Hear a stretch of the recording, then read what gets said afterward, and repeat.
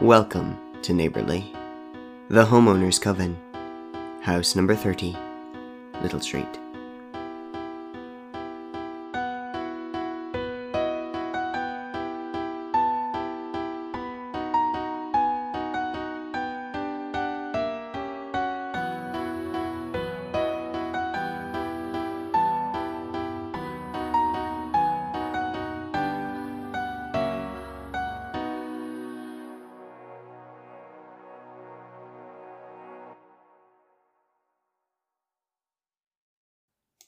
The driveway into house number 30 is nice and spacious, and accommodated the small convoy of vehicles with plenty of room to spare for the practical family sedan and the opaque wide van that pulled in behind it, emblazoned with the logo for McAdams Butchers. Sam hopped out of the driver's seat just as Dorothy, Robert, and Agatha climbed out of the car in front. "I'm going to have to bring the van around back. Would you be able to move?" Dorothy regarded her carefully before breaking into a friendly smile. "Of course. In fact, I'll locate the owners of the other vehicles in your way and ask them to move as well, once we're indoors." Sam nodded curtly, then froze as the McInernys headed inside. She shouldn't go in empty-handed. As the caterer, that would be very odd. She skulked around before getting back into the van and moving it out to the footpath when a number of people waved at her and started up their cars. Eventually, she got around to the back of the house. Then she hesitated again, running her fingers through her hair. It was too early to bring in the food. It would take up a lot of room, and would probably be very distracting for everyone inside. She settled for the small cake box full of mason jars, which clinked against each other as she carried them. She knocked on the back door, and Kira opened it. She beamed. "Welcome. So glad you could make it. Oh, what do you have? Smells wonderful." "Blood," Sam said. "Right, yes. Well..." Kira took the box and stepped inside, leaving it on the counter in the back hall next to some desserts that would be mush by the end of the night. "No, I stole this. From a blood bank. No one died for this." "Oh, exciting," she cooed distractedly. Sam took her hand. "What's wrong?" she asked. Kira let out a shaky laugh. "Nothing, it's nothing. It's just starting to seem a bit too real. I'm sure it'll be fine." Another sigh, replaced by a bright smile. "You're right. Now, get in there. We don't know each other, remember?" Unless Dorothy heard us talking back at mine, Sam didn't reply. She went in. She didn't expect Kira to have a dining room, but she did. It was comfortably accommodating about 24 bodies chatting away. Sam caught fragments of a wistful conversation Dorothy was having. "And I do so miss how charming it was, setting the table for guests and having them eat off glowing plates, drink from glowing glasses. How novel. I wonder why they stopped making them." "It was made of uranium?" "I know. So charming. What a shame. I suppose I'll never understand it." While scanning the room, Sam spotted someone who looked extremely nervous. Almost as though he was the one about to be pulled out of the back of her van. His eyes kept shifting to the man he was sitting beside, who looked to all the world like he had spent his whole life in this room and was bored of it. He was on the short side, but large, and had a presence that extended beyond himself. Sam noticed that she and his companion were not the only ones stealing glances at him. He drank Club Orange out of a wine glass while the rest of the guests left their drinks untouched. Mortal then, and not the least bit concerned with hiding it. "Sam?" Oh, Dorothy was calling her. She was caught entertaining, like a spider queen webbed with courtly admirers. "Everyone, you know our local butcher, don't you?" And indeed, the party nodded in familiarity. Sam recognized them all, though not by name, and it shook her that she could know them, but not know them. "Oh, but you probably don't know her set of talents for sourcing just the most fascinating meals. We must discuss your methods sometime, but later. Could you fetch Agatha for me, please?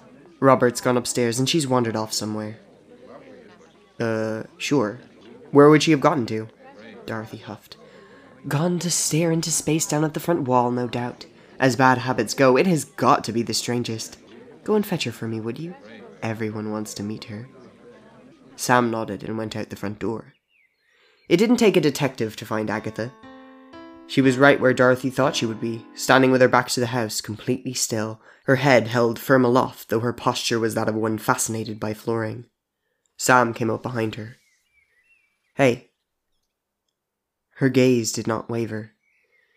It was like she was staring at something across the road. "Hi."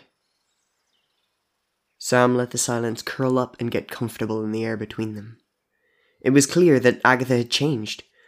The young woman who she knew to be sullen, shrugged shoulders, who spoke in churlish barks and growls, had melted into melancholy, the tension in her keeping about as well as a knot in a rope made of water. Her despair, her hopelessness so vast that any polite smile that might ripple the surface made no excursions deeper than her facade. It was the kind of misery that deserves the reverence of silence. And so Sam did not speak before Agatha did. "I'm sorry," she said. Sam waited for her to continue, and she seemed like she was going to, but she choked on whatever she was going to say next and had to recenter herself before speaking again. "I suppose I have forever to be sorry about it." "It's not your fault," Sam managed, even though she wanted very badly to blame Agatha for what had happened to Dale. Even though she wanted to yell and attack her in grief, she knew that it would not help. And it seemed to her that if she had, Agatha would have stood there and taken it, not put up any defense. And even so, Sam would have probably shattered her wrist or something in the process. "Yeah, fault. I guess not." She chewed on her lip in a way that indicated that she was used to pulling dry skin off her lips with her teeth, but there was nothing loose on her lips and never would be again. "My mother told me her story about what happened when she, apparently it's just the way it is. I mean, no offense, but if your mom said anything, it's probably horseshit." Agatha snorted. Sam's lips twitched into a momentary smile. "Like, I don't blame you, but I don't think there's nothing that can be done either." Agatha's brow furrowed. She still didn't look at Sam. "What if there's a better way? That doesn't cost lives, so that if anyone wants to be anything, they can, and no one has to die." There was a small pause. "No," Agatha shook her head. "No, I don't know about that." "What, you don't think it's possible? Because I know you don't like how it is." "Yeah, it's terrible, but it doesn't feel like it matters, I guess. Like, this is so much bigger than us, any of us. The suffering, it's not preventable because it benefits someone powerful. It's for the gain of someone that all this happens." "Yeah, but that can be changed. People can work together and stop things like that from happening, make things better for everyone." But Agatha was already shaking her head, brow furrowed, eyes still fixed in place, looking across the road. "Your mama's looking for you anyway. Better come back inside." She nodded and went in with barely a flutter of hesitation. Sam paused a moment after her, looking for herself across the road. She didn't understand what was so interesting. She squinted, lingering for a moment, even planting her feet right where Agatha's had been. She persisted through the thoughts that this was silly, that she should head back in, they would need her soon, and kept staring hard across the road. And for a moment, she thought she could almost see... Then a loud noise came back from the house, a shout, and the clatter of vehicular metal, and cursing. She ran around the back. Kira was holding the van door shut. "What's going on?" "I don't know. I took out one of them fine, but I think the other one might have gotten out." "Why didn't you wait for me?" "Dorothy, she's getting real snippy and passive-aggressive. I can't stand that kind of thing, and of course the others got in on it, so I figured they must be getting hungry." "Did you put out the blood?" "No, I had that." "What, all of it?" The door swung open and hit Kira in the face in a way that would have knocked Sam out cold, but only seemed to irritate her. The dinner tried to run, but Sam grabbed him in a headlock and managed to lift him into the van and wrestle him back into the cage. The other one, in the other cage, was also awake and shivering in shock. He was unusually waifish, and you'd expect him not to make a decent meal, but Dorothy was always very specific in her orders. Sam swallowed down vomit thinking about it, about what she had done and what she was about to do, as she had so many times before. She wanted to say it didn't get easier, but that was a lie. It didn't get less repulsive, but the disgust got easier and easier to swallow, the brave face ever more simple to arrange. Between herself and Kira, they carried the cage into the house. The moaning became audible when they left it down outside the dining room. Kira opened the door. The room was much fuller now. Whatever coterie Robert had been a part of upstairs appeared to have joined the main party. "Oh, Mr. Irving, we are about to have dinner. If you would like to leave for the duration, there are plenty of places around my home you might find entertainment to pass this time." Kira gestured vaguely with her free hand, distracted by the sweaty, shivering amuse-bouche she helped carry. The bored-looking man raised an eyebrow.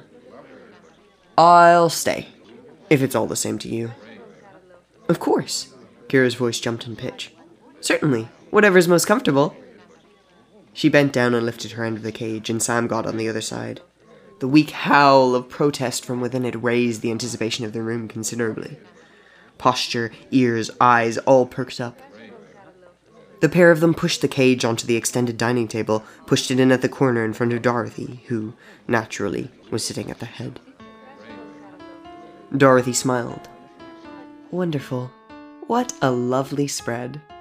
All that remains now is to carve it." She opened the cage. Sam tensed, expecting the victim to run, but he stayed, a sniveling mess. Maybe he didn't fully realize what was happening. "Shh, it's all right. It's all right." Even as she was reassuring him, Dorothy's jaw was dropping and unsheathing, extending, as though there were more joints to it hidden in her skull that were now unfurling, stretching her mouth wider and wider until Sam could see all of her teeth. Not just the front ones, but the thinner row behind too, and the yet thinner row behind that, and the row behind that. They were still short, giving the roof of her mouth a rough appearance, but Sam knew they would come last, and quickest. Dorothy leaned over, at the same time pulling the dinner by his shoulders and resting his head in her mouth. Then, the hundreds of needles in her mouth snapped down, at the same time her jaw snapped up, and there was a crunch. Her mouth was back to its normal size, with no trace of her meal. She dabbed at her lips with a napkin. "Delicious. My compliments to the chef," she winked at Sam. Then she shoved the rest of the body to glide across the table, shattering plates as it went, where it was caught by the rest of the party who, with the exception of Kira and Agatha, annihilated it. There was no trace of it within a minute, excepting the trail of blood from the bare neck, which they were lazily swiping through with their fingers and licking. The other mortal, who Kira had identified as Mr. Irving, sat back and looked on, thoroughly unimpressed. The other food, the dishes they were not going to eat, were brought out next. Sam came to understand that these dishes were purely conversational. Finally, they had come to the meat of the evening. A number of volunteers helped Kira with the table setting for their second meal. Among them were Sam, Agatha, and Irving. Their conversation was limited to direction from Kira about where to put what, even though Sam was burning with questions for all three of them, particularly Irving, who was a stranger and an object of great curiosity for everyone in attendance. But she also did not fully grasp the specifics of Kira's plan. What was she going to say to Dorothy? Did she have some kind of leverage? Some sort of smoking gun to make her comply? And if so, what was it? She wanted to ask, to be given a briefing or a course of action. It was not a small bit frustrating to feel so out of the loop. Why had Kira contacted her in the first place if she wasn't going to share her plan, just for moral support? Kira handed Sam 2 of the last 3 dishes to go out. Irving and Agatha were nowhere to be seen. Kira offered a tight smile. "Here we go." The new setup in the dining room appeared as though the first course had never happened. It was pristine, with new plates, new cutlery, a new tablecloth, and a new centerpiece, an abstract-looking pile of metal and concrete orbs. The dinner guests were unruffled, unbothered, and chatted to each other amicably, reducing the delightfully plated meals to digested mush with only their knives and forks as they talked. Kira took her place at Dorothy's right side, and Sam sat at Kira's right side, eager to listen in. Dorothy was placating a rather irate guest who sat around halfway down the table. "We really should do something about the potholes around number 22, I agree, Edith. I have great distaste for those among our residents who won't take care of their facades. It's inconsiderate, I swear. It's like their ugliness spreads out and damages the tarmacadam. People who live further in have to drive by all the time for work. That's why I make sure my garden looks at all times pristine. We're even getting our exterior repainted soon. It's only neighborly. So true, Dorothy. It is very important to consider all our neighbors. Dorothy's head turned and bore her eyes into Kira. Her easy smile appeared for a moment tightly strained, and then she relaxed. Oh, Kira, she tutted, I am not interested in having this debate with you again. What debate? Kira asked, innocent. Do you disagree that it is important to be considerate and be neighborly to all of our neighbors? I don't disagree on that, but I have found through our little discussions that our definitions of neighborly, and indeed our definitions of neighbors, tend to differ. I just think that we, as vampires, can... I detest that word. It calls to mind drafty candlelit crypts where dusty old men leer at innocent young women and beguile them into some kind of hedonistic undeath. If you ask me, we're due for a rebranding. We are far more civilized than that and always have been. Then let's prove it. We can do better, I know we can. If you're looking for a rebranding, then why not reform as well? Less fatality. Improve how we conduct ourselves. Dorothy scoffed. Improve? Improve how? Shall we stand at street corners giving out free ice cream? Should the flock adore the sheepdog? Would they offer it slices of mutton politely? We are the reason our town is a nice town, and our people are nice people. What you are proposing jeopardizes the mortal way of life as much, if not more, than ours. We are doing them a favor, culling the rabble. And furthermore, your proposal betrays a mindset perpetuated by their idea of us, that we are insatiable, vicious beasts that kill with impunity, which, as you know, is not true. Regarding our neighbors, you know that I have gone to great lengths to source for all parties present fodder originating well beyond our little community. At great personal restraint, I might add. Have you any notion of the power that exists behind those doors? Each one represents a rare and delectable feast, and you know before settling I had the most uproarious of tastes. But we are civilized here. We do not feed on any of our neighbors. Sam knew this, of course. It was a strict stipulation of her employment with Dorothy that she search only outside of an imagined perimeter for victims. But to hear her use it in their argument, as though there were no one dying simply because it was no one she knew, raised Sam's hackles a considerable amount. She remembered that she had lived with Dale in an area that Dorothy had approved as a hunting ground. Her fists clenched. And the infected, it's not that our system is perfect, and it's not that I don't feel sorry for them, of course I do, I have a heart. It's just that, quite frankly, their suffering, all of their suffering, is required for the continuation of our way of life. And that's a sacrifice I am more than willing to accept.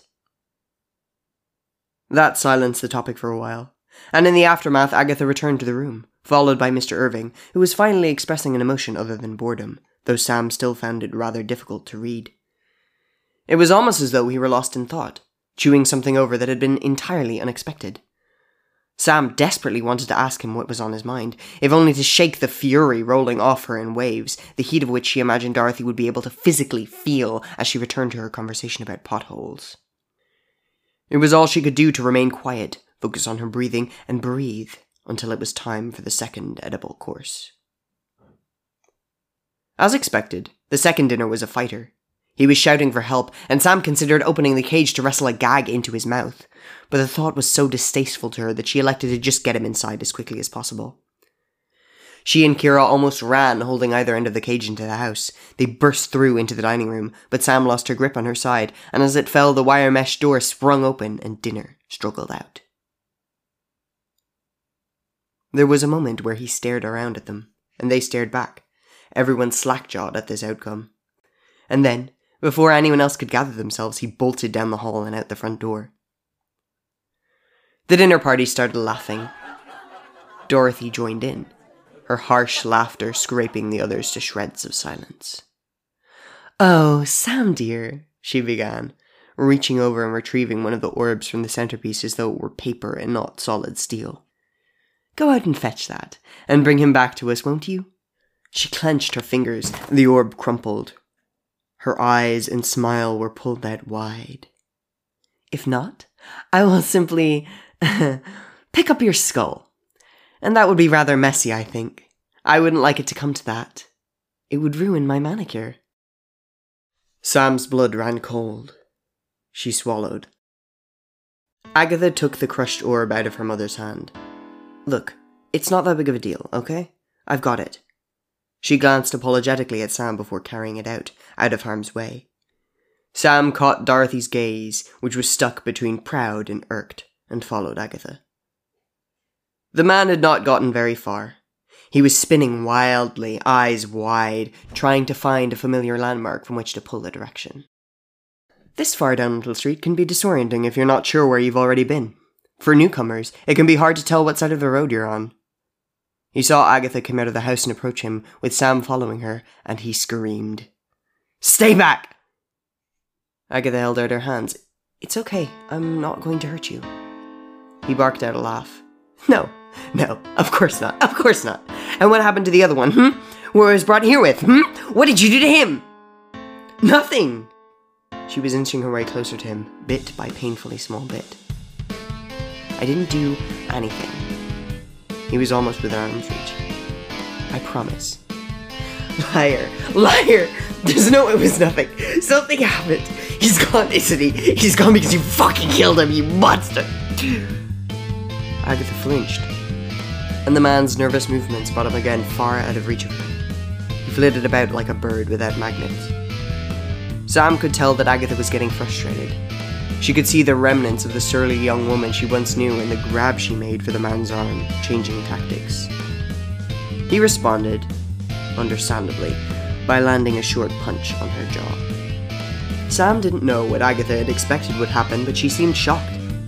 Then she reeled back, and, alight with rage, smashed the crushed steel orb into his head. Then again.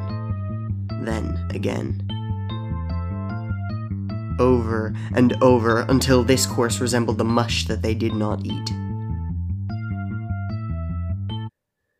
This was the second time that Sam had seen Agatha standing in the gore of what once had been a person she'd brought to her.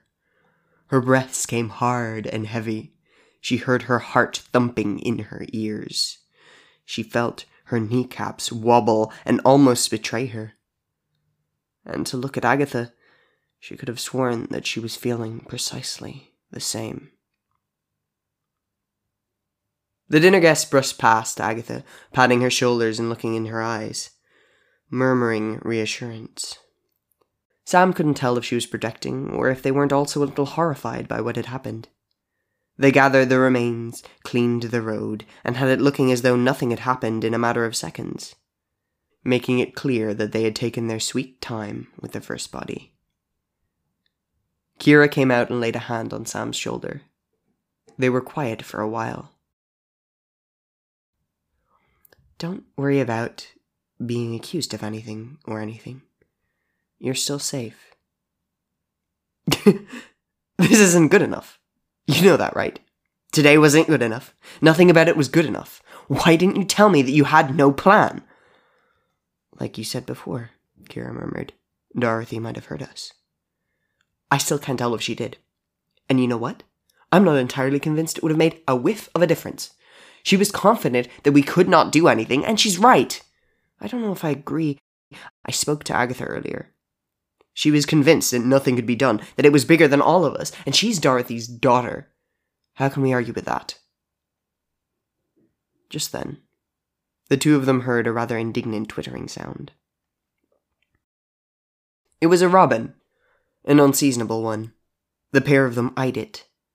It had something in its beak, a little scrap of paper. It hopped towards them on the wall, impatient and insistent. Not really sure what to do, Kira took the paper, grimaced, and wiped a waxy substance on Sam's jacket. She unfolded it. Inside was scratched out the words, House number 58. They looked at each other. It's not nothing. What's not? Asked Mr. Irving. They both jumped.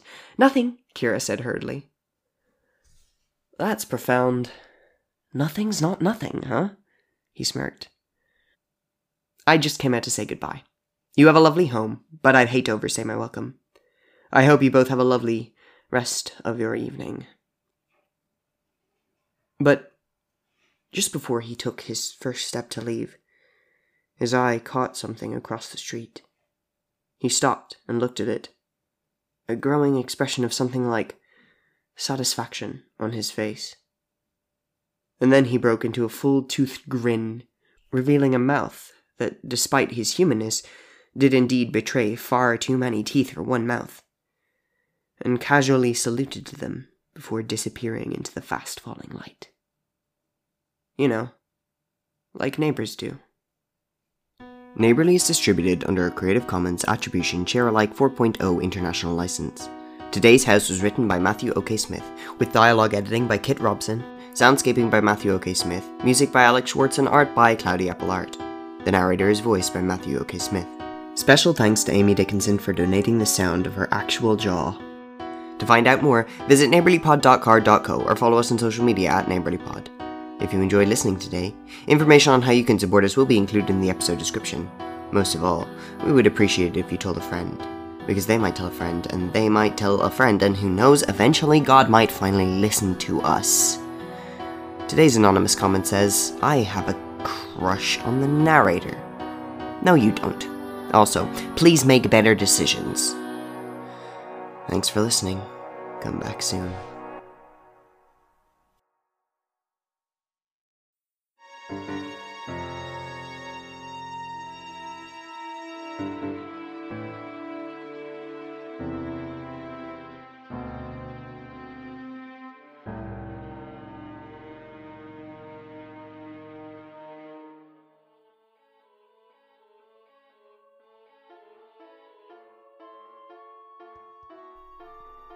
Are you alone? Are you sure? Anyone could be watching, waiting. You wouldn't know, would you? No, of course you wouldn't. Still smoking, I see. Still acting like I give a damn about your opinion. There's nobody here. Nobody here, just my imagination. Look, you either need to leave me alone or show yourself, because I'm not doing this. You don't even know what's coming. Don't worry.